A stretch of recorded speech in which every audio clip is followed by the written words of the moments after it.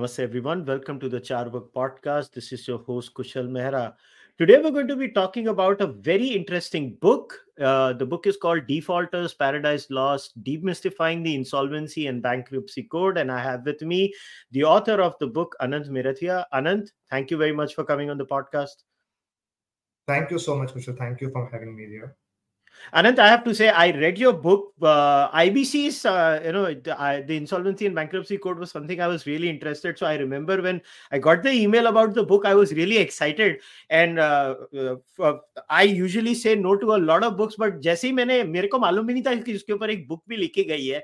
The moment I found out, I was like, अरे अच्छा हो गया, चलो this is like a subject I actually was always interested in, because some of my friends, one is a chartered accountant, one is a finance consultant, and they have always had robust discussions about this subject over coffee with me. A lot of times they discussed, and I have always, like, even as I'm recording this discussion with you, I reached out to those friends of mine and told me, I'm talking to Anant, मेरे को बताओ क्या inputs मैं ले सकता हूँ. I mean, I read your book obviously, but I wanted their inputs also.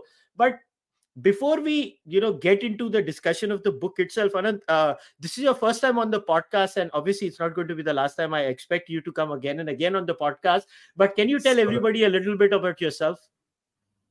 So yes, this is Anant Mirathia. I live out of Chennai. I am a commercial corporate lawyer, litigator. My journey on law or rather my first degree to begin with is economics. So my first love is actually economics. It's been there that way not too many people know about it. That was my first degree. Then I went on to do my law. I worked in Singapore for about 4 years. I was lucky I got an opportunity to do my master's there at the National University of Singapore. I worked there for about 3.5, 4 years. But somewhere in 2008-9, I decided to move back to India. I realized kahin na kahin India was a larger place in terms of law to work on, in terms of landscape. And since then, my core domain has been corporate commercial laws, companies, not necessarily large corporates. If I may say, my sweet spot has been always the SME companies, the small and medium enterprises, जो सबसे disorganise होते हैं हमारे देश में, जो हमारे देश का बैकबोन भी है लेकिन डिसऑर्गेनाइज भी सबसे ज्यादा वही होते हैं. So the MSME sector, so I'd been advising them. So we had to, so let's say from 2009 to 2016-17 till IBC came, Insolvency Code came, ज़्यादातर we were advising companies on areas such as winding up, mergers, amalgamation, schemes. आप दो company को एक साथ कैसे मर्ज करते हो, अगर आपकी कंपनी बहुत ज्यादा ग्रो कर रही है तो आप उसमें से स्पेसिफिक डिविजन्स को कैसे डीमर्ज करके अलग अलग कंपनीज करते हो, या अगर फैमिली का बड़ा स्ट्रक्चर हो रहा है, रीडिविजन हो रहा है, तो अलग अलग फैमिली के डिविजन्स को अलग अलग बिजनेसेस अगर देना है आपको, तो उसको आप कैसे रीस्ट्रक्चरिंग करते हो. So restructuring and advising companies was my core area of work. Of course apart from that we did some mergers, acquisitions, some deals. हमने कंपनियों को एडवाइस किया है. We even advise on very basic issues. Abhi someone comes to us for, let's say, for some kind of a trademark infringement issue, or somebody comes to us with saying that ये employee हमारा intellectual property लेके he's moved away. How do we go about it? There are typical the shareholder disputes, minority shareholder versus majority shareholder. So this has been the core area. And इसी के अंदर हमारा, sometimes we go to the courts, sometimes we go to arbitration. I would love to push people to settle it without going to the courts, by going to mediation, which we will talk about in the course of the interview. But yeah, corporate commercial law की जो दुनिया है, या business law की दुनिया है, to put it in more simple words, business से related जो भी laws होते हैं, by and large, that's been my journey for the last 20 years. And my reason of go ahead. No. So I had a question here, but then in this journey of yours, I'm sorry to come here because I got fascinated with your journey itself. So why did you decide to go from economics to this side? I mean, if you don't mind me asking. No, certainly. I mean, law somehow fascinated me. It was always an area which I wanted to. एक तो ये भी है कि I happen to come from a family of lawyers, but that has got nothing to do with my decision of taking law.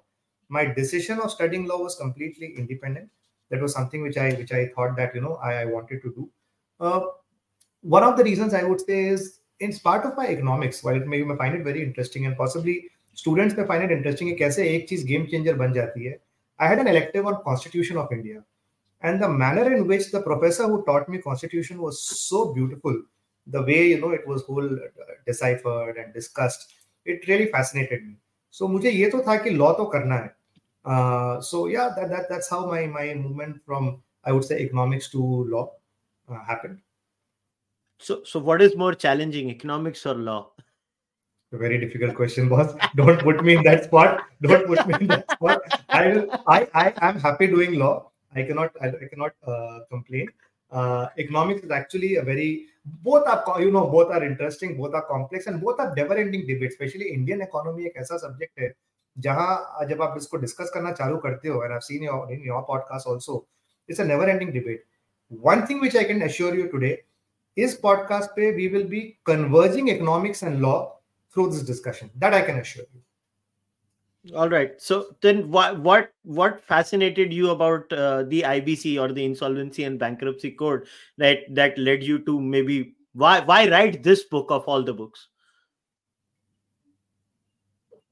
So why the need of a law like the Insolvency Code? I will answer later. But why I wrote the book? Somewhere I felt, and here I will pick up just now the point that you said.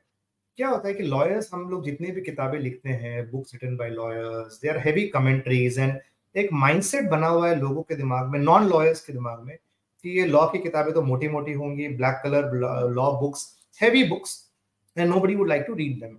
So firstly, my objective was to ensure that we break that stereotype. We want the stakeholders, and today even you could be a stakeholder. You're supplying services to somebody and that person owes you money, और उसका कुछ financial distress हो जाता है, how that impacts your life. So you also become a stakeholder in the process without you doing anything specific also. So we wanted, at least my personal goal was to ensure कि stakeholder कोई भी इंसान हो जो business commerce industry से link रखता हो, he or she should be able to take a book. Let's say जैसे ना आप एक बुक खरीदते हो एयरपोर्ट स्टॉल से और आप उसको फ्लाइट में पढ़ते हो, something on those lines. So therefore, if you see the book, at least the first 5-6 chapters, we have set the entire context. India की पहले इकोनॉमिक सिचुएशन क्या थी, क्या लॉस थे, क्यों challenges आ रहे थे, why those laws failed, what led to the insolvency code, what is the ecosystem, terms क्या यूज किए गए हैं, before we get into specifics. So the reason of writing this book is to first ensure that we create a new genre of books which we can say possibly non-fiction में legal category. आप non-fiction में management की बात करते हैं, non-fiction में आप और चीजों की बात करते हैं. Why not law? Why not for the common man? Why can't he get a basic knowledge of law? So next time when your friends are discussing these heavy things over a cup of tea or a coffee on insolvency code and all of that, maybe even you could contribute something after having gone through a few chapters of the book. Yeah, so let us focus this. So, let us talk about the 90s. Okay, we go from socialist India to a free market India. The famous speech of Dr. Manmohan Singh under the prime ministership of P.V. Narasimha Rao, and then we go into the 2000s. We start this journey of growth. Then we go into certain governments, and then we have this era of scams. We had the famous scams, we had the 2G scam, we had the coal scam, we had so many scams. So now, if I was to ask you, how would you assess the 90s and the 2000s? Okay, so that's a good starting point. Now we can, to set the context of why a law like this. See, 90s we saw liberalization. I will say start with liberalization, because उसके पहले की journey has been a different world, socialistic. हमारा thought process था, we were trying to move from socialist to capitalist, उसके पहले license राज था and all of that. In the liberalization era and post that, the only focus that the country had was foreign investments, foreign companies have to come to India, there has to be growth, domestic businesses also have to grow in the process, and growth became the fulcrum. In the process, there was a lot of obviously expansion of business, which led to a lot of lending of monies by banks. One thing which we missed out somewhere, I would say in the late 90s to, I would say somewhere till 2010, 12, 13, वो जो 12-15 साल का period था, 15 साल का period if I may say, where we missed out, is that जब banks were approached for loans of business projects and expansions and all of that, as part of liberalization में आप कोई नया technology लेके आ रहे हैं, आप एक नया business setup कर रहे हैं, so on and so forth. A lot of things were missed out. To begin with, proper due diligence of the project itself. कि आप जिस project पर, let's say you are sanctioning a loan of 10 crore rupees, is that project actually worth 10 crore rupees? who has done the due diligence for that, what is the valuation basis. So these were issues which were fundamentally missed out. If I can be frank, उस जमाने में जो loan के sanctions और discussions होते थे काफी informal basis पे होते थे, और merit was not necessarily the factor alone. बहुत सारे और भी पैरामीटर्स होते थे जहाँ लोन सैंक्शन हो जाते थे. तो हमने देखा है कि a lot of businesses started businesses first thing because some industrial park was being set up. तो पहले तो हमने इंडस्ट्री सेट की, उससे हमने सब्सिडी पहले बेनिफिट ले लिया 30-40% का, इनकम टैक्स बेनिफिट ले लिया और भी टैक्सेशन के बेनिफिट्स लिए, और फिर जो हमको लोन मिला है, मेरे बिजनेस की एक्चुअल रिक्वायरमेंट या मेरे बिजनेस की वैल्यू 100 रुपए है, लेकिन मैंने उसको 300 या 400 रुपए का वैल्यूएशन दिखा के या 500 रुपए का वैल्यूएशन दिखा के मैंने बैंक से उठाया 250 रुपए है. So to begin with, I'm already plus 150 rupees. And what will I do with that plus 150 rupees? I don't need it in business. So either I will play large, I will play beyond what is required, or automatically the human mind will move me to, or at least indicate to me that let me, start using it for my personal benefits, siphoning it off, moving it towards other jurisdictions, expanding my business in other ways, doing things which was not the objective of that loan. So जो era हमारा let's say 96-97 से लेके 2010-2012 का था, I would say this was an era of growth, no doubt, but also a lot of lending without the right asset quality, without the right, I would say, due diligence. So this was, I would say, the starting point, which for some reason not too many people talk about. हम ये तो बात करते कि हमारी economy was in difficult situation and therefore we needed a comprehensive law to clean up the non-performing assets का mess. लेकिन वो non-performing assets का mess हुआ क्यों? The answer is, where is this is the point. So this is something which for some reason it is not highlighted too much. Fair enough. But so what you're basically hinting at is indiscriminate lending, right? That's what you would call कि बिना किसी के जाने हुए, बिना समझे हुए, बिना what we call due diligence, whether the person or the project we are giving our money to is backed by solid market research, backed by solid collaterals or stuff like that. How much of that would be the reason then? Absolutely. That this is exactly what I'm saying. This should have been, for example, the underlying asset itself. Mm-hmm. That was not assessed properly, and the business projections were not very realistic. And देखिए उस जमाने में देखिए banks also were not so, I would say, जैसे आज की जो private banks है, the kind of people who are there at the management, they themselves are all well, I would say, exposed people. वो private equity की दुनिया जानते हैं, वो projection समझते हैं. शायद 20 साल पहले वो bandwidth नहीं था banks के पास. So even if I give them some benefit of doubt, but having said that, they were taken for a jolly good ride by a decent number of businesses. I will not say everybody was bad. Her businessman का यही intent था कि business आप पैसा लेंगे और उसको आप वापस नहीं देंगे. लेकिन हाँ, we had a certain percentage, but unfortunately that certain percentage grew into enough trouble for our entire economy to be shaken up. Yeah, but then so these businesses that did take advantage of the situation, I mean, but were they in a ratio? Would you consider them to be in a ratio where they were statistically significant that led to this mess? Like at the end of the day, any kind of a mess has to be statistically significant, right? Like, do you think Indian NPAs were that much of a problem? If I could just give you numbers, Indian NPA somewhere in 2007-2008, they were in the range of about 2.3-2.4%. ये 2007-2008 की बात है. We go 10 years ahead, 2018. The Indian NPA, gross NPA was about 11.5%. So that almost, I would say, 9%, 10% increase in the gross NPA is huge, is significant in the banking sector. And now, as of March 2023, it's at a 10-year low of 3.9%. And we are expecting it to be 3.6% in March 2024. So to answer your question, was it statistically justified or was it so alarming? Yes, it was alarming. अगर bank का जो balance sheet में अगर 11% उनका जो asset quality है is non-recoverable asset, non-performing asset, I would say, that's something which is definitely alarming. Fair enough. Then okay.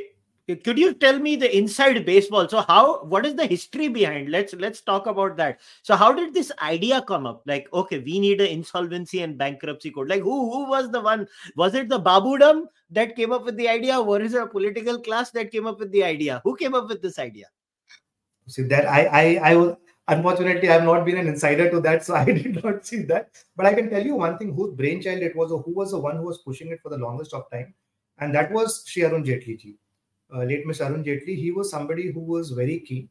उनको कहीं ना कहीं ये समझ थी कि नहीं, इंडिया में कॉम्प्रिहेंसिव लॉ की जरूरत है. So you can call it his vision, along with some amount of obviously Babudam, and obviously along with the what you call the bankruptcy law reforms committee was set up, and they came up with a code, and they came up with a draft law and all of that. But हाँ, 2015-16 में 2015 में ही in fact Mr. Jaitley had tried this I think earlier also, if I'm not wrong, in 2014 also, but that's when the government had just come to power. So if I would say who was one person who was politically inclined to get this in place, it was, I think, something brilliant that was done by the then Mr. Arun Jaitley. All right. So that now, was in your book, there is a very specific chapter. You talk about the practical issues faced in filing procedures and consequences of IBC trigger. Now, this personally, if you ask me, chapter 5 was my favorite chapter, because I will give you a background of I am a businessman. तो मैं आपको एक ना कहानी बता रहा हूँ. मैं आपको दो कहानियां बताऊंगा. One of them is going to be my criticism of IBC, which is going to be a later point. मगर मैं आपको कुछ कहानियां बता रहा हूँ पहली वाली. So मेरा background है, मैं originally before I became a full-time podcaster, people find it very hard to believe, I was actually just a normal businessman doing textile business. Textile का हमारा धंधा होता था. So textile में क्या होता था कि there was a phase in our life where we would only work with big textile companies like giants. मेरे को किसी का नाम लेने की जरूरत नहीं है, मगर बड़े बड़े textile giant, listed and unlisted दोनों होते थे इसमें. और there was a phase in our life where all the business was with these big companies. और वो जब बड़ी कंपनियां उड़ती थी ना, तो उसके साथ हम भी उड़ जाते थे. ऐसे हाल होते थे. And then consciously over a period of time, under my father's guidance and his vision, now we completely changed the percentage of our business from relying on giants to the extent of 70% of our total revenue flow to relying on giants to just 10 to 15%. Like my father changed the business model कि मैं छोटे व्यापारी के साथ काम करूंगा, वो कालबा देवी वाले छोटे व्यापारी के साथ. So we completely changed our model is because हमारा पैसा डूबा था. That is where I'm coming from. But I want you to talk, maybe lay down this. So what were these practical issues when it comes to be fair, when we face in terms of procedures and consequences? Like what used to happen before IBC came in?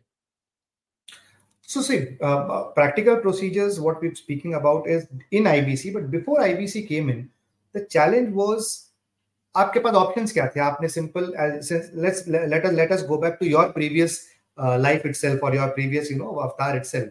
You've done business with someone, the person owes you money. There are two situations. Either he will dispute the amount that he owes you, or he will agree to the amount that he owes you. One of the two. Either which way, if he doesn't have the money, if you have no option left, you will go to a civil court. You will go to a court of recovery. You will file a civil suit. That will take its own sweet time.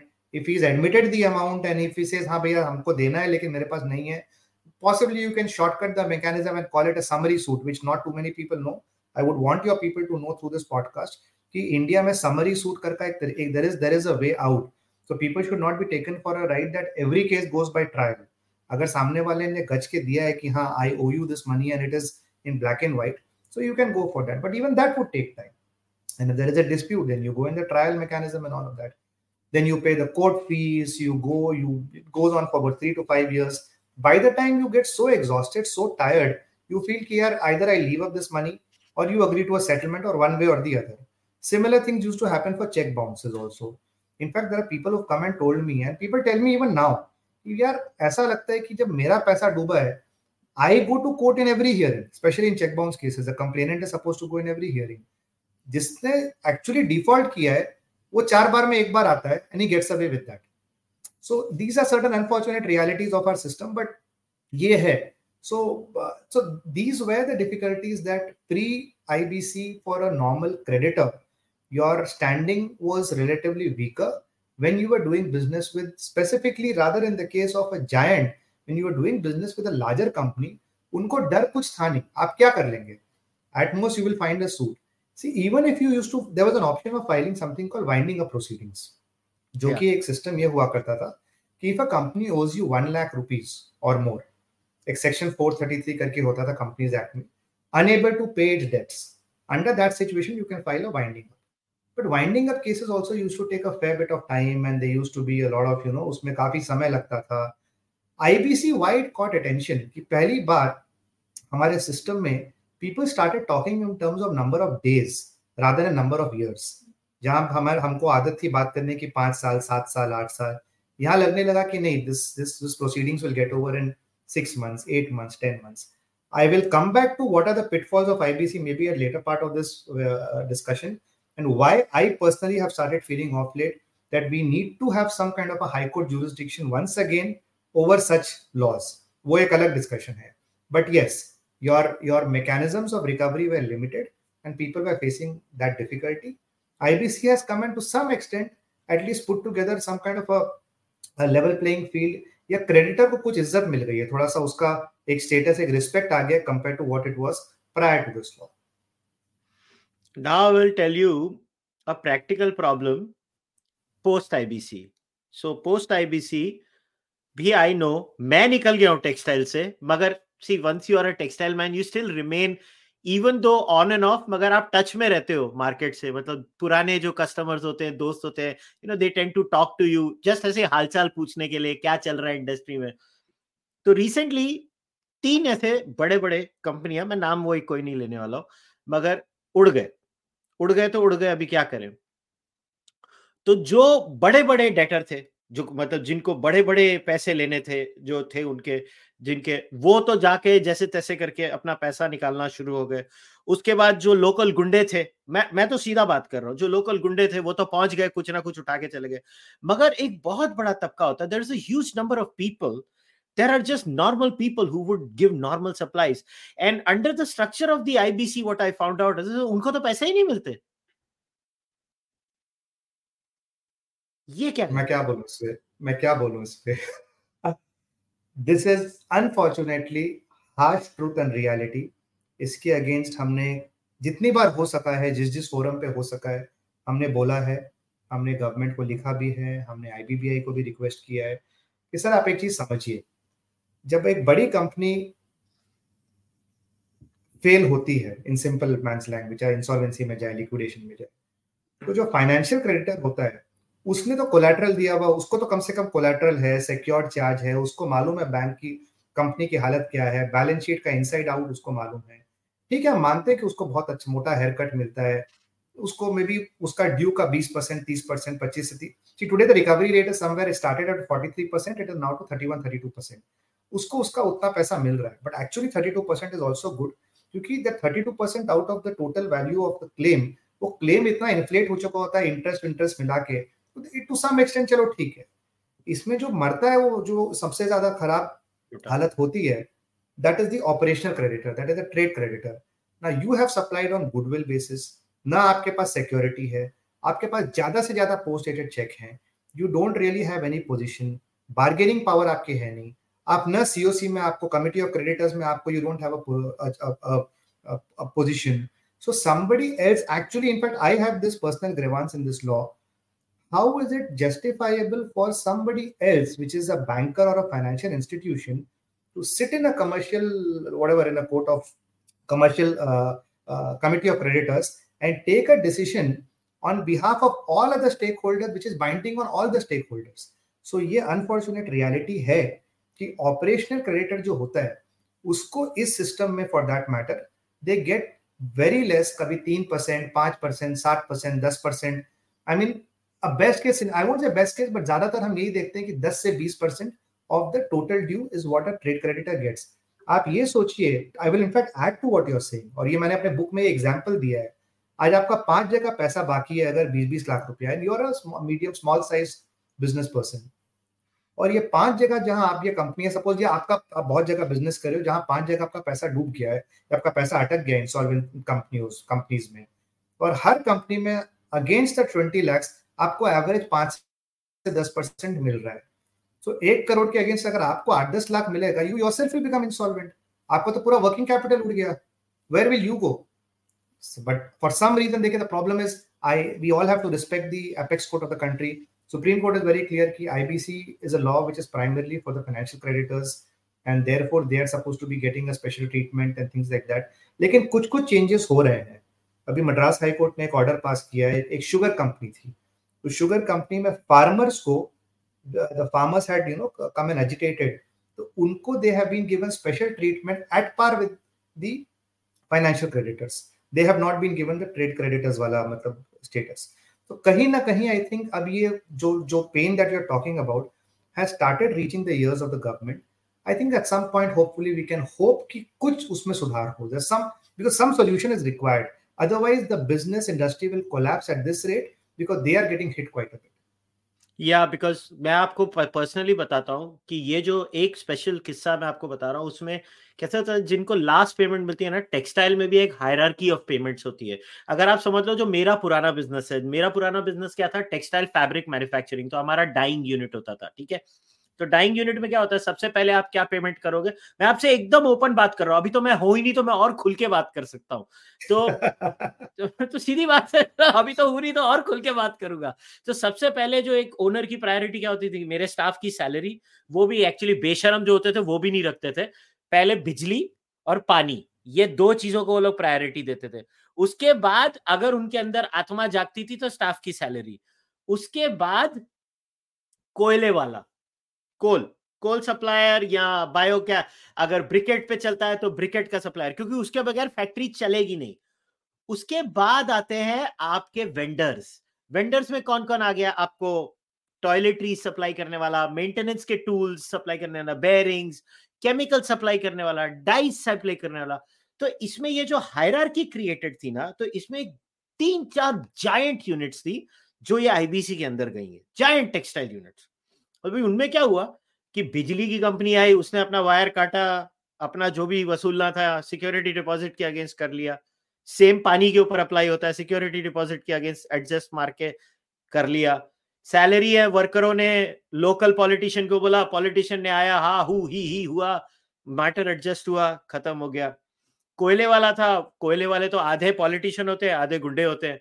उन्होंने अपना पैसा निकाल लिया, करते करते सारा पैसा खत्म. अब मरा कौन, वेंडर्स में कौन मरे, जो बेयरिंग सप्लाई करते हैं, जो स्क्रूज या पाइप्स ये सब चीजें सप्लाई करते हैं, डाइस सप्लाई करने वाले, केमिकल सप्लाई करने वाले, ये सब लोगों का मेरे को लिस्ट आई थी लास्ट व्हाट्सएप पे. वो एक कंपनी और वो ओनर मुस्टंडा मस्त में बैठा हुआ है और गायब भी हो गया है, ठीक है. ये लोगों का मिला के फ्यू करोड़ सा, क्योंकि कंपनी इतनी बड़ी थी ना.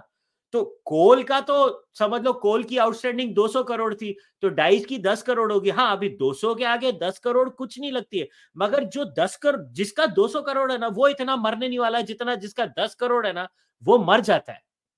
और ये जो 10 करोड़, 2 करोड़, 25 लाख, 50 लाख, 7 लाख, 15 लाख ऐसे जो आउटस्टैंडिंग होते हैं ना, ये होते हैं अराउंड 100, 150, 200. और ये जो लॉ है ना करण, मेरी बिगेस्ट ग्राउस है कि ये वो 200 को मार देता है और 5 को बचा लेता है. This I agree with you. I don't want to, मैं ऐसा कोई जस्टिफिकेशन देना ही नहीं चाहता हूं जहां पर I try to differ or I try to justify.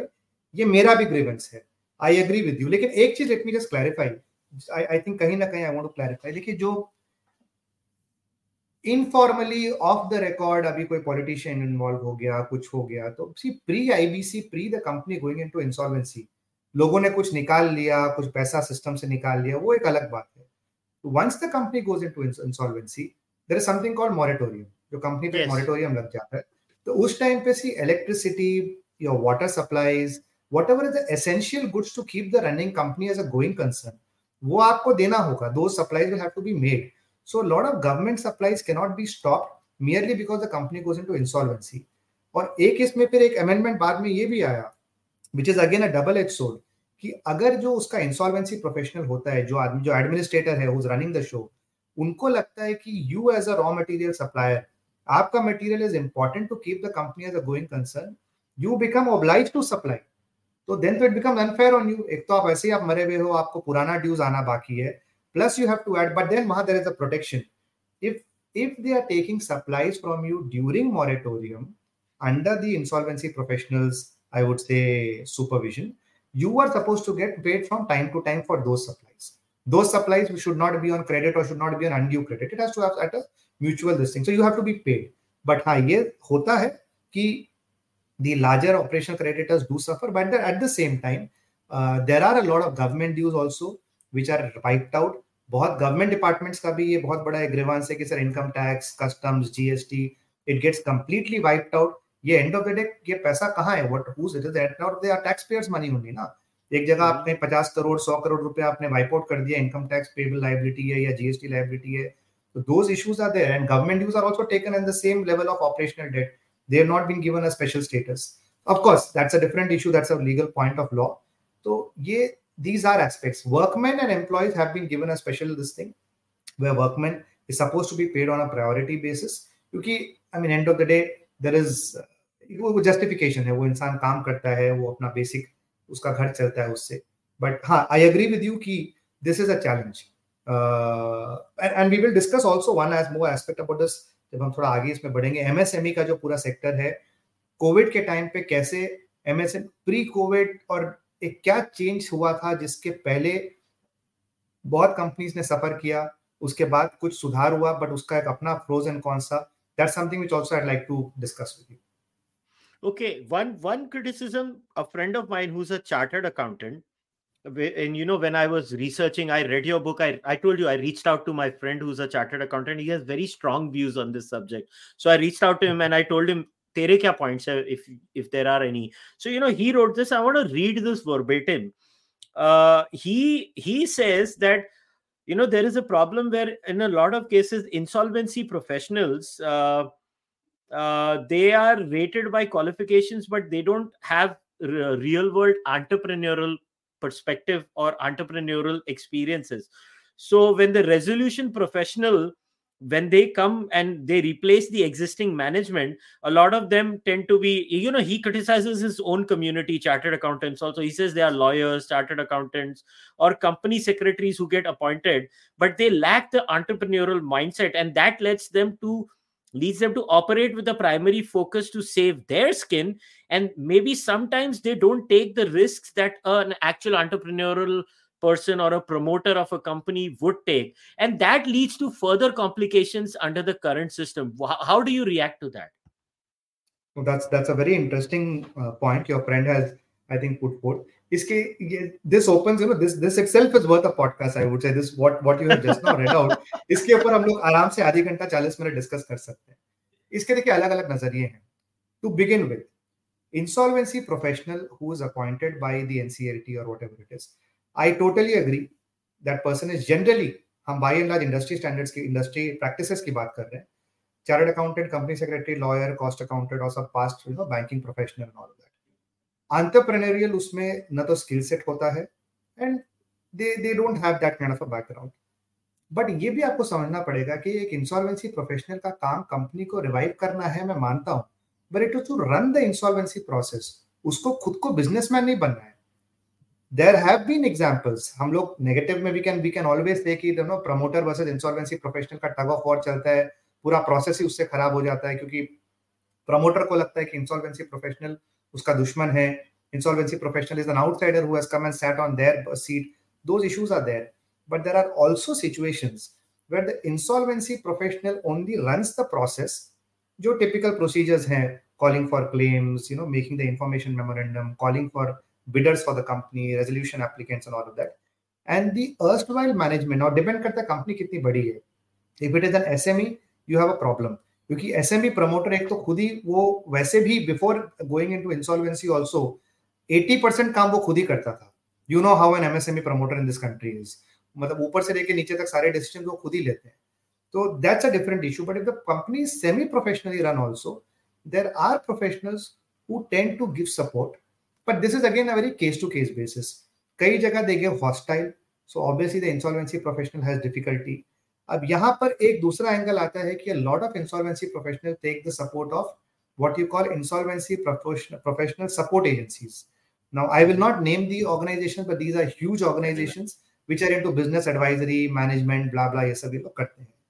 Now, while they bring a lot of expertise, they bring a lot of restructuring experience, they bring in a lot of sometimes sector-specific experience also. But the challenge is, the cost at which it comes is crazy. In fact जब मेरी book launch हुई थी दिल्ली में तो हमारा एक debate हुआ panel discussion पे. अपेरेंटली एक पर्टिकुलर मैटर में इंसॉल्वेंसी प्रोफेशनल को महीने का 2 या 2.5 लाख कुछ मिल रहा था, बट इंसॉल्वेंसी प्रोफेशनल का जो सपोर्ट कंपनी थी, it was getting some fancy number. I don't even remember. I don't know, 20 lakhs a month or 30 lakhs a month or God knows what it was. So there are sector specific experts who come in and step in and also, help do these things. But then everything, it's a subject of debate. देखिए, promoter को यहां मैं कहीं ना कहीं बोलूंगा कि whatever said and done, 10 में से, चलिए let's be very fair, 50% promoters you give them benefit of doubt कि external experience, external challenges, covid आ गया, कोविड के पहले कुछ और चैलेंजेस थे, and therefore their company went into a bad thing. At least there are 50% promoters who have also been part of this situation where the company has gone into insolvency and they have also been part of it. So you can't keep giving them again another opportunity कि भैया ठीक है process run करते हैं and फिर आप उसमें involve रहिए. So that it's a very chicken and egg situation. That is where in India we have moved from a debtor in control regime to a creditor in control regime. लेकिन इसका, as your friend rightly said, this has its own challenges. क्योंकि जब आप creditor in control regime चलाते हैं तो issue ये होता है कि कंट्रोल कौन कर रहा है? Financial creditors, bankers. They become the new board of directors informally. Decision सारे वो लेते हैं. उनके सारे डिसीजंस का एक ही मूल होता है घूम फिर के, मुझे रिकवरी कितनी मिलेगी. अगर आप आईबीसी का इंटेंट पढ़ेंगे, कोड का ऑब्जेक्टिव पढ़ेंगे, रिकवरी वर्ड है ही नहीं उसमें कहीं. The word is only value maximisation of assets and resolution of distressed companies. लेकिन अनफॉर्चुनेटली हमारा बैंकिंग सिस्टम अभी उतना मैच्योर नहीं हुआ है कि they understand that no, we should be talking of resolution and not just recovery. So yes, it is a challenge that the insolvency professional doesn't have the entrepreneurial background, but at the same time मेरा ये belief है आने वाले 2-3 साल में the pace at which this law is evolving, the pace at which it is maturing, you will have IPs who will become sector specific experts. कुछ IPs होंगे जिन्होंने स्टील कंपनीज को रिवाइव की होगी, कुछ होंगे जिन्होंने टेक्सटाइल कंपनीज को रिवाइव की होगी. So they will become the preferred insolvency professionals to be reviving those companies by the banks also. So that's something which I am presuming is the way forward. Fair enough. But then, in another problem that I see is that, it's kind of difficult to get interim financing also for running the company, where the banks can help but don't help in many occasions. And I think the prime motive has always got to be the revival of a company. As a true entrepreneur, I believe the revival of the company is always and should always be this. And that, by the way, that is something you also point out to in the book, that eventually the revival of the company should be the foremost focus of everybody in this entire mess. That when we are looking at the law, and somehow I feel that when these companies are replaced by managements and banking boards, there is, there is resistance from a lot of corners, especially in the case of PSUs. In the case of PSUs, you touch upon it also. By the way, I also have to comment another chapter that you have, where you just mentioned chapter 9 on the issues affecting insolvency professionals. Like, I did not know these things. Honestly, I did not know until I read your book. It really opened my mind to a lot of things. But how would you say, how does one deal with this resistance, let's say, from the borrowers? Then how do we for the borrowers, how do we address this then? Borrowers का resistance पे I will answer. Before that, let me tell you, जो insolvency professional का अगर आप perspective कभी समझेंगे ना, if you ever have somebody who is also an insolvency professional, they are my clients. I speak to them day in day out.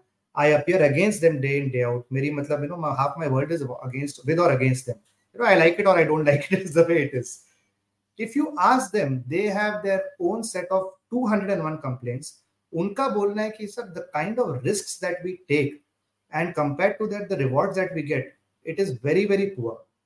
बंदूक हमारे ऊपर तनी हुई रहती है, बैंक्स की बंदूक भी हमारे ऊपर तनी हुई रहती है, कमिटी ऑफ क्रेडिटर्स भी हमारे ऊपर चढ़े हुए रहते हैं, कोर्ट भी हमारे ऊपर चढ़ा हुआ रहता है, एनसीएलटी, आईबीबीआई करके जो रेगुलेटर है, insolvency bankruptcy board of India, वो लोग भी हमारे ऊपर डिसिप्लिनरी प्रोसीडिंग्स चलाते रहते हैं। हमारा खुद का जो CA chartered institute, CA institute या सीएस इंस्टीट्यूट है, वो भी हमको देखता है। तो इतने लोग हमको वॉच कर रहे हैं, उसके बीच में आप एक्सपेक्ट करते हैं कि हम तरीके से काम भी करें, हम आपको रिजल्ट भी चाहिए, तो आप मेरी दुविधा भी समझिए। तो इस चैप्टर में मैंने कॉन्शियसली एक इंसॉल्वेंसी प्रोफेशनल के पर्सपेक्टिव से भी लिखा है, because somewhere see as a lawyer when I appear for multiple stakeholders, I should not be having at least a biased view. I should be in a position to empathize or sympathize for that particular situation or for that particular case with the insolvency professional also. तो ये तो हो गई एक बात. Now coming to your challenge of the PSU banks and the interim finance. Issue क्या होता है सर? देखिए, एक तो एक मेंटल ब्लॉक ये होता है कि why to put good money behind bad money. Already I have lost a fair bit of money. It again will depend a lot on what kind of business it is, what are the revival prospects, कितने ये लोग देखिए. By now the committee of creditors, bankers are also kind of maturing. इनको समझ में आ जाता है कि इस कंपनी में एक्सप्रेशन ऑफ इंटरेस्ट काफी आ रहे हैं. जैसे ही हमने पेपर में बिड डाला, lot of people are coming in, this company is a good going concern, revenues आ रहे हैं. अगर हम एक्स अमाउंट ऑफ मनी डालते तो 3x या 2x का हमें रेवेन्यूज आ रहा है month on month. In those cases, interim finances do happen, they have happened. But I agree with you that in a large number of cases, especially brick and mortar companies, जो SMEs हैं, again factory 3 साल से 5 साल से वैसे भी बंद पड़ी थी, इंसॉल्वेंट होने के पहले जहां 2-3 साल बंद पड़ी थी, there is no way you can expect कि during the insolvency process कि आप interim funding लेके आएंगे from these committee of creditors or from some third party or whatever be the case, more so from the COC members, and फिर आप उसको revive करेंगे. ये नहीं होता है, and it's something which is a practical problem. But at the same time, please understand that the objective of the law is not to make a defunct company become a going concern or a running concern during the process. At the end of the process, it should have got revived. Now, it can get revived by somebody acquiring it at a reasonable price or at a valuation that that person deems fit. And फिर वो लोग उस company के अंदर whatever they can do their wear and tear, they can do their repair, they can do all of that and revive it. But during the process, I don't think it is practically something which people are looking at also to make a company, revive it as a going concern. But yes, interim funding is a huge challenge and bankers are very reluctant. और देखिए, ये भी कई जगह होता है. अब यहाँ से मैं I will touch upon one more aspect of pre-pack insolvency because मैं बैंकर की बात कर रहा हूँ. इंडिया में कॉन्सेप्ट है pre-pack insolvency का. In pre-pack insolvencies for MSME companies, जहाँ the promoter is not barred from acquiring or for the promoter is not barred, there is a particular section called 29 capital A. हम लोग क्योंकि technical में नहीं जा रहे हैं इस डिस्कशन में, एक पर्टिकुलर सेक्शन ये कहता है कि अगर प्रमोटर बिल्कुल डिफॉल्टर था, जब प्रमोटर के टाइम पे कंपनी इंसॉल्वेंट हुई, आपको 2-3 पैरामीटर्स दिए हुए हैं, that promoter can not bid for its company, which is a fair thing. Otherwise तो हर प्रमोटर मांगेगा अपनी कंपनी वापस. एक्सेप्शन एसएमईज को दिया हुआ है, एमएसएमईज को, वो later it was an amendment. उसके बाद कोविड के टाइम पे, post covid, they came up with something called prepack insolvency, जिसका बेसिक मूल ये है कि अगर आपके 2/3 66% of your financial creditor who are unrelated parties to you, if they are supporting a resolution plan outside the NCLT, अभी तक तो आप एनसीएलटी में गए नहीं है, it is like an OTS, it is like a settlement deal. आप अपने बैंकर्स के पास जाते हैं और बोलते हैं कि भैया I have to give you 100 crores, I am able to give you only 40 crores और 50 crores, ये मेरा डील है, दिस इज द टाइमलाइन. जो भी आप अपना स्ट्रक्चर प्रपोज करते हैं, 66% support you, you can go ahead, do a fast track process, finish everything in 3-4 months and do a pre-pack insolvency. Of course, if you are giving very smaller amounts in this whole deal, you are giving the operational creditors very less, then there is something called the Swiss challenge method that opens up and all of that. Now, without getting into that, the bankers are extremely afraid to agree to pre-pack insolvency. वो लोग खुल के ये बोल नहीं पा रहे हैं, लेकिन उनका चैलेंज ये है कि उनको ये डर लगता है कि कल आरबीआई उनको ये सवाल पूछेगा कि सर आपने इस प्रमोटर का कैसे एक्सेप्ट कर लिया इतना कंपनी में व्हाटएवर सेटलमेंट और resolution plan. Might as well, तो their thought process is let the process run, चलने दो 1-1.5 साल 2 साल एनसीएलटी के अंडर में पूरा प्रोसेस रन होने दो. उसके बाद जो भी बेस्ट बिड आएगी, we will take that and we will go ahead with that. So that is where the thinking of the lenders, one, it has to mature, but you have to also understand, वो बोलते हैं ना कि आप इतने बार आप हाथ जला चुके हैं कि अब आपको डर लगता है कि when you put your hand somewhere near the fire also you think 4 times before you do something around it. So they are also being extremely cautious on these fronts. Yeah, so what you're talking about is a resolution strategy, right? This is more about how do we deal and how do we approach resolution, because the whole aim of this law was how do we resolve these matters. Now, what do you make of section 29A then? So 29A is this, so I agree with you. 29A capital, 29 capital A, ये क्या हो रहा था? When insolvency law came, 2016 में law enact हुआ, 2017 से actively cases started getting heard. जो promoters हो रहे थे, if they were to come up with their resolution plans and all of that, there was no clarity कि are they permitted or are they not permitted. Then came 29 capital A. I think where you are coming from is, sir एक तरफ आप बोल रहे हो resolution करो, दूसरे तरफ आप प्रमोटर्स को ही बात कर रहे हो जिनका सबसे ज्यादा इंटरेस्ट होगा रेजोल्यूशन करने में, तो फिर मतलब क्या, फिर कौन करेगा? सर कुछ हद तक I will agree with you, क्योंकि इंडिया में देखिए आज भी business, and this is what I have written in my initial few chapters, business आज भी इंडिया में इमोशन पे चलता है. Let's accept it. And India is been a country, मैं खुद वही करता था.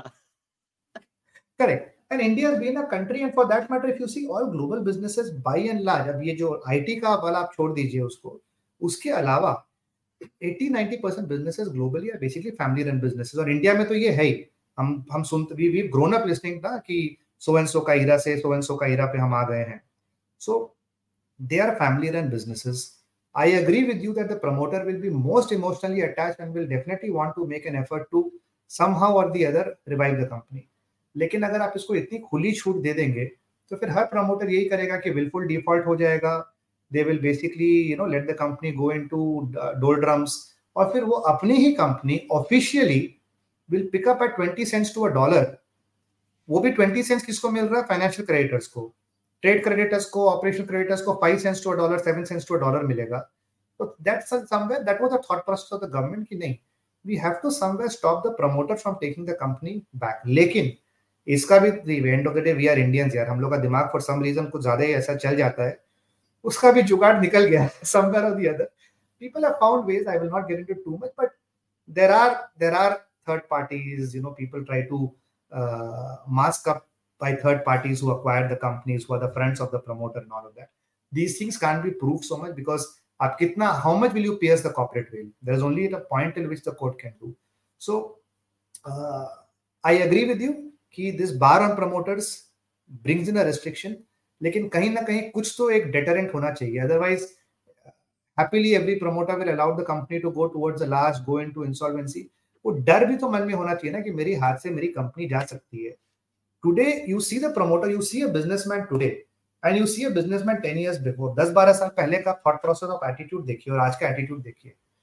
10-15 साल पहले जब एक businessman एक बैंक को used to go to a bank to take a loan, confidence इतना हाई रहता था कि भैया एज दो कि बैंक के ऊपर मैं फेवर कर रहा हूं, मैं लोन लेके, एंड क्योंकि मुझे मालूम है कि मुझे देना नहीं है, and I will whether to return और not will be seen because the laws are so weak, देखा जाएगा. वो कभी थॉट प्रोसेस में था ही नहीं.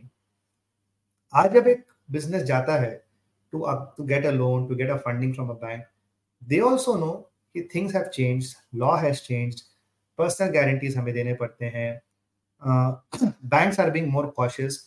तो कहीं ना कहीं डेटरेंट भी तो चाहिए कि so that you allow, I would say it's a very difficult thing यार. वो बोलते हैं ना, आप जब कुछ एक बड़ा स्टेप लेते हो, सम people who are not intended to be hit also get hit in the process. So when you're trying to do a larger cleanup where you're giving the genuine entrepreneurs a second chance or a chance to come up, in the process yes, some get hit. In fact, मैंने recently Economic Times में भी एक वो अभी I had written a piece to say that I think somewhere, hopefully if the law can evolve where they can distinguish genuinely जो promoters who got hit and who want to revive, maybe by giving a very fair, maybe some mechanism can be put down for that, and it's possible. The way the government has been proactive and जितना इन लोगों ने इस law पे काम किया है, it is not impossible for the government to come up with a set of parameters to specifically distinguish or come up with some kind of an evaluation matrix. This entrepreneur can bid for the company or seems to be relatively more genuine, but this entrepreneur cannot. तो कहीं ना कहीं हो सकता है उसको आप एक चांस दे सकते हैं, a second chance, but it cannot be a blanket allowance for every promoter. Fair enough. Magar, now I want to go, because before we wrap it up, I want to focus from chapter 11 to chapter 15 of the book. But in that, I have two questions, because okay, now let us assume the resolution strategy, everything sab set ho gaya hai. Abhi implementation ki bari aa rahi hai. Now again, I will tell you, as a citizen of India, yahi to problem hai. The implementation itself is the problem. So now let us focus on the pitfalls now. Now, I am a supporter of IBC, Insolvency and Bankruptcy Code. In proposal, in fundamental, I am a supporter of this policy approval. But again, this is from another friend of mine. He is also a chartered accountant. He works in a very big corporate law firm. He deals with mergers. He works the corporate. He deals with mergers and acquisitions. And I clearly remember, I'm not going to take the name of the company or anything here, because I don't want that poor fellow to be in trouble or anything. But I clearly remember him talking to me over dinner after badminton, when we were all eating together, and he was just discussing with me. And I said it's a good law and it means well. He's like, Kushal, I agree it's a good law, but what you don't understand, it takes the longest time to implement these things. So whether it's the person at the receiving end, that is jiska paisa doob raha hai, and whether it's the company that is involved, and because of the owner and the promoter being completely out of it, the resolution itself takes a lot of time. So what do you make of that accusation? Here in this I will justify. I have a point to defend, I would say, and I have a point to defend with some amount of data. Sure. आप पुराने इसमें जाइए, आप BIFR के समय पर देखिए, companies which used to go into BIFR, पहली बात तो लोग BIFR में सिर्फ एक वो रजिस्ट्रेशन लेके बैठ जाते थे because you have moratorium against all recovery proceedings. But ठीक है, that is a different subject. In BIFR, the restructuring schemes that used to happen, or even under winding up the restructuring schemes that used to happen, usme bhi it used to take years together. It used to take 5 years, 10 years, 15 years, and there was no, I would say there was no specific body or a court specifically looking into it. Compared to that, the resolution plans that we are seeing, implementation time frame, it is in black and white. Resolution plan mein likha hai. That will come in the order copy of the final approval of the resolution plan. तो आपको मालूम है कि at a practical level we have seen resolution plans mostly of an implementable period of 6 months to 3-4 years. This is the by and large industry, मतलब 6 महीना से लेके 40 months or 48 months or whatever. Of course, some very large companies goes up to 7 years and 6 years. So at least you have some clarity कि things are going on track or not. And I have also seen, I have been part of some resolution plans where time to time, suppose कि पहले 6 months के end में a small tranche 10% of payment will come to the creditors. Payments have been released. So that is happening. But at the same time, ये भी सच है कि if an implementation of a resolution plan fails midway, वहां पर you are in a double mess, because then you are neither here nor there. You go back to the NCLT, you seek some more time for implementation of the plan. The law says कि if implementation of a plan fails, you can put the company into liquidation. लेकिन liquidation में आप नहीं डाल सकते practically, क्योंकि जिस acquirer which is called resolution applicant, जिसने already थोड़ा पैसा डाल दिया है कंपनी में, वो liquidation में जाने will not like it to go to liquidation. So there are practical challenges, there are practical problems. But having said that, implementation of a resolution plan under IBC is more transparent, is relatively more, I would say, time bound, or what we are seeing at the ground level, 2 to 3 years or 3 to 4 years is the time frame within which people either get paid or they don't get paid. One way or the other, आपका एक chapter खत्म हो रहा है. Compared to which, even now, I have claims which were filed 11 years back, 9 years back, 10 years back, in a winding up scheme of some वो एक companies आती थी ना कि आप trees उगा के they will kind of, the trees will grow and then they will sell the teak of that. I don't remember the name of the companies, but कुछ schemes आती थी उस time पे. Nothing has been coming out of it. People have filed their claims long back, God knows what. And who do you go and ask? यहाँ तो कम से कम आप बात पे तलवार रख सकते हो इंसॉल्वेंसी प्रोफेशनल पे. आपका अगर सपोज आपने क्लेम फाइल किया, आपका क्लेम अप्रूव भी हो गया, और आपको suppose you were supposed to get 15 cents to a dollar. आपको मतलब एज एन ऑपरेशनल क्रेडिटर आपको 15 लाख रुपए मिलने हैं, 3 साल में मिलने हैं। 3 साल में नहीं मिला, कम से कम आप एनसीएलटी में जाके एप्लीकेशन तो फाइल कर सकते हो कि सर ये है, ये मॉनिटरिंग कमेटी है, monitoring committee was headed by the resolution professional, इन लोगों ने देखिए सर ये अबाइड नहीं किया है। Not that people could not go earlier to the courts, but today I would say it's become more faster, more accessible. So I would say कि it is the implementation, हाँ हमारे यहाँ generally थोड़ा poor है, लेकिन इस law में अगर challenges आ रहे हैं तो उनको take care भी किया जा रहा है from time to time. All right, one more criticism that I want to read for you. So the resolution as per the law is supposed to be finished in 180 days with an extension of 90 days. That is total 270 days. That's the only way the value of the business and the underlying assets remains valid.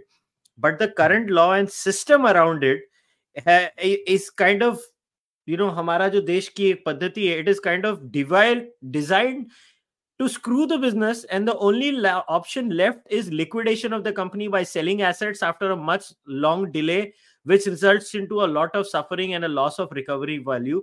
In fact, much of the so-called success of IBC is liquidation of the business assets, and there is nothing much to talk about the revival of the business, which should be the primary stated objective of the law. And in the process, sometimes to hide the deficiency of the law, the operation of the law through the IPs and the committee of creditors, and delay in the judicial systems around, the promoter as a thumb rule is prosecuted somehow finding some defect in his past business decisions. Don't you think this is a major problem? Okay, so there are multiple aspects to it. To begin with, I will admit to one thing. The resolution versus liquidation ka jo ratio hai, that is 1:3. As of 30th June, based on the data that we have, 720 plans have got approved and 2,120 companies have gone into liquidation. So mota-moti 1:3 is the ratio. Lekin as Dr. Sahu, who was the first regulator who was the first chief of IBBA, always said, ease of exit is also equally important. हम लोग को एक नया concept लाना पड़ेगा. Ease of doing business तो है ही, ease of exit भी लाना होगा. रही तीसरी बात, आई एग्री विद यू, चलिए अपने आईबीसी को क्रिटिसाइज करते हैं. Even I will join the bandwagon to criticise it. लेकिन why don't we realise one thing, भैया हमारा ये देश है जहां हम लोग बात करते थे 5 साल, 3 साल, 8 साल, 7 साल, कोई सिर पैर नहीं है. ओके चलो, आईबीसी में 180 days plus 90 days, you talk about 270 days. What are you benchmarking it against? Let's come and let's benchmark it again. Let's call बोलते ना एप्पल एंड ऑरेंजेस का या एप्पल एंड एप्पल का वो करते हैं. Let's benchmark it against the previous regime. BIFR में कितना समय लगता था एक रीस्ट्रक्चर, एक स्कीम को अप्रूव होने में या स्कीम को इंप्लीमेंट होने में. उसके अलावा जो भी if at all there was a winding up का थोड़ा बहुत होता था schemes of restructuring, they used to all go on for years. 5 साल, 7 साल, 8 साल. Since we are on data, I have data with me here which says the average time taken for closure of a insolvency process is 632 days. मान के चलिए कि 2 साल भी लगता है. In 2 years end to end you are having a solution one way or the other. And जो रही बात जो what you're talking about, the time that we lose and the liquidation, the assets get kind of, yes, that I agree with you. In some cases the assets are already in very bad shape on the date of commencement of insolvency, and as things move forward they rust even more. That I agree with you, वो होता है. But at the same time, it is not that जो चीज already 3-4 साल 5 साल से बंद है, maybe another 18 months to 24 months it does get revived. It is not that bad. So to say that every every insolvency process leads to only liquidation because of the delays, ये challenges हैं. अच्छा, जब हम I always believe इंसान को एक तरफा बात नहीं करनी चाहिए. हम हमेशा बोलते हैं, हम लोग के लिए भी, लॉयर्स के लिए बहुत इजी होता है बोलना जुडिशियल डिले. आप इंफ्रास्ट्रक्चर क्या दे रहे हैं? आप कल हमारी बात, yesterday I was at a particular conference where we were talking about, I don't remember the name of which bench and I will not name it also. One of the 13 or 14 benches, there are 4 members, 2 judicial, 2 technical. एक court hall है, सुबह 2 member बैठते हैं, दोपहर को 2 member बैठते हैं. उनके पास इंफ्रास्ट्रक्चर ही नहीं है. आपने 13 या 14 एनसीएलटी सेटअप किए हैं, आपके पास 2-2, 3-3 कोर्ट हॉल है, आधे टाइम आपके पास मेंबर्स ही नहीं है. मेंबर्स का appointment takes its own sweet time. वहां आपका babudom comes into place and all of that. जब तक मेंबर्स थोड़ा समझते हैं, ट्रेन होते हैं, लॉ को समझना चालू करते हैं, you either transfer them or it's time to move on or to retire. So you have these ecosystem challenges. So I have seen this actually, quite a few of the members in the NCLT and NCLAT, they are working day and night. सुबह से शाम they are working, उनके ऊपर case load इस हिसाब से है 20-20 हजार केस, 10-10 हजार case. I have one data with me, 2022-23 तक 25,107 applications have been withdrawn before admission of insolvency, जिसमें 8.8 lakh crores has been settled between the parties. Will you believe that? मतलब किसी ने केस फाइल किया, सामने वाले ने आके पहले ही सेटल कर दिया, एडमिशन के पहले. ये मतलब before it goes into the official insolvency process मोटा मोटी 9 लाख करोड़ रुपया सिस्टम में आ चुका है 25,000 केस में. So you can imagine the pressure on the judiciary which is there, NCLT, NCLAT. So we have to ramp up the infrastructure. We have to, in fact, one of the debate that has started already right now. Let us try and move the Companies Act के जितने भी cases है back to the High Court. Let NCLT focus only on IBC for now and see how the progress goes. Because NCLT is not getting the time to listen to cases of Companies Act, जो कि वो भी बहुत important है. Shareholder disputes, आपका जो, again I'm not taking names, but typical minority versus majority share holder की जो केसेस होते हैं, अब वो 4-4 5-5 साल से पेंडिंग हो गए क्योंकि आईबीसी के cases are very time bound. As you yourself are saying, you are agreeing कि ये बहुत वैल्यू मैक्सिमाइजेशन वगैरह का चक्कर है. तो एनसीएलटी पर भी प्रेशर है. उनकी भी अगर हम हालत देखते हैं, एक दिन में 100 केस सुनते, 80 केस सुनते वो लोग. Counsels argue at length, so they have their own practical challenges. तो you will have to factor in everything to see whether yes to what extent it has performed. Is it an absolute failure? Is it a mega success, or is it somewhere midway where it is doing reasonably well? There is scope to obviously improve, but yes, compared to the previous regimes, compared to the previous benchmarks, हाँ इसमें कुछ सुधार और हमारे पास data है बात करने के लिए जो previous regimes में नहीं था. Fair enough. So this is my last question to you before we wrap it up. So tell me, what has been in your view, the successes of this law? What are the pitfalls, and what corrections have been made, and what is the road ahead? Maybe we can end on a positive note. मैंने बहुत सारे उंगल करने वाले question पूछ लिए. नहीं बिल्कुल ठीक, आप आराम से पूछिए, कोई इशू नहीं. I interact with a lot of stake holders और हमारा ऑब्जेक्टिव भी यही है. हम चाहते हैं कि स्टेक होल्डर्स डायरेक्टली सवाल उठाएं. My objective of writing this book is the law has to go beyond just the professionals. The stakeholders should question, and to the extent possible what we can respond, we will certainly be happy to respond. देखिए, success of the law I have already indicated. कुछ हद तक हमारा financial discipline काफी सुधार हुआ है. Our banks which were at a loss, again I have some numbers for you. 2017-18, the Indian, all the banks put together, official data, was making a loss of 32,438 crores. 2022-23, the official data is 2,22,135 crores of profit. हमारे banks loss making से profit making पे आ गए हैं. हमारा NPA 2.3 था 2008 में, 2018 में बढ़ के 11-11.5% हुआ. अभी वापस 3.9%. It's at 10-year low, which means asset quality is increasing. Entrepreneurial, I would say, commitment towards repayment is getting better. Financial discipline, एक comprehensive system है जहां आपको 10 जगह जाके नहीं करना है चीजें, एक जगह कंसोलिडेट करना है आप चीजों को, सिस्टम को. So that is the other positive thing which I see somewhere or the other. The MSMEs, it's a double-edged sword. So I will not say इसमें कुछ खास positive है. I don't want to just say that for the sake of. In fact, the challenges, one we have already actually touched upon it different, but this I'll make it like a summary or a capsule. सबसे पहला, something has to be done for operation creditor, the trade creditor, जो बेचारा service कर, who supplies goods and services. कुछ आपको करना होगा. आप वो क्या करेंगे जो आपको लगता है सही है as the government, as the system, वो आप देखिए, बट कुछ आप उनके लिए कीजिए. Give them a small percentage of voting in the COC, give them some special status or something like that. वो करना होगा कहीं ना कहीं. दूसरा, इंफ्रास्ट्रक्चर हमें बढ़ाना होगा. नहीं तो at this pace the number of filings are going up left, right and center, and we need more judges, we need more space. Basic चीजें हैं. जजेस के पास सपोर्ट स्टाफ नहीं है, कॉन्ट्रैक्ट स्टाफ काम कर रहे हैं. कॉन्ट्रैक्ट स्टाफ को कितना अटैचमेंट होगा काम से जब रजिस्ट्रीज में जब हम जाते हैं काम करने देखते हैं. So we definitely need more infrastructure. The third thing is,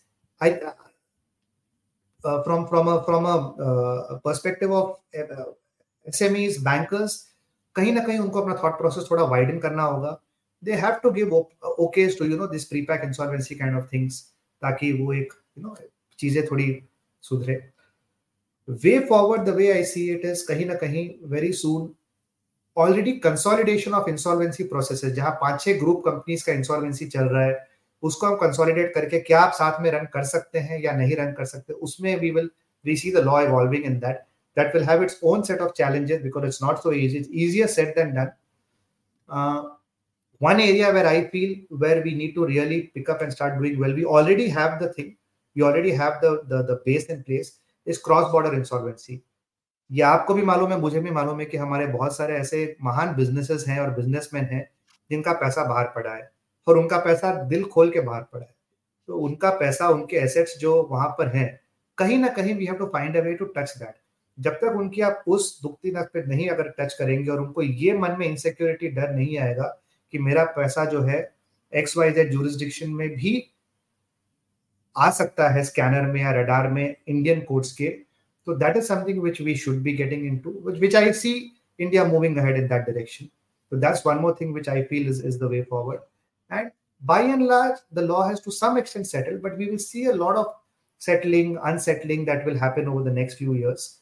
Finally, the thing which I had touched upon somewhere midway, कहीं ना कहीं हमें, at least ये मेरी personal राय है, I may be, some may agree, some may disagree, we have to bring in once again the high courts का some intervention, some jurisdiction into this.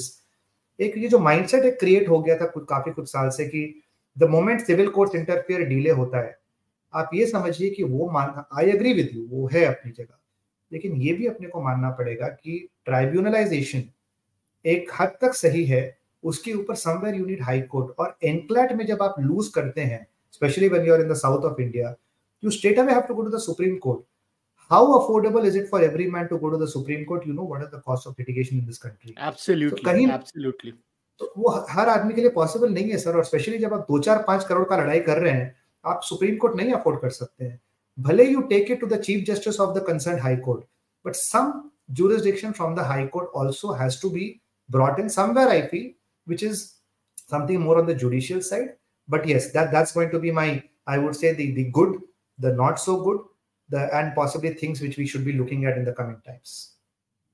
Perfect. Anant, it's been an absolute pleasure to read your book and talk to you. I learned a lot because, you know, when like I said, when I found out that there's a book on this law, I was really excited because this law is something that has fascinated me a bit, because a lot of my friends who are professionals have very strong views about this. So when I came across this book, I was really glad to read, because I did not know so many things about the intricacies of the law, the journey of the law, what led to the formulation of the law.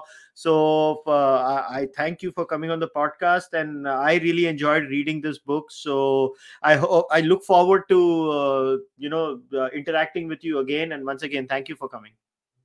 Thank you so much for having me. I really had a good time discussing with you, and I like the way you discuss things in a very, I would say, frank and open manner, which is something very nice, which also gives us the comfort that yes, हम दिल खोल के बात कर सकते हैं.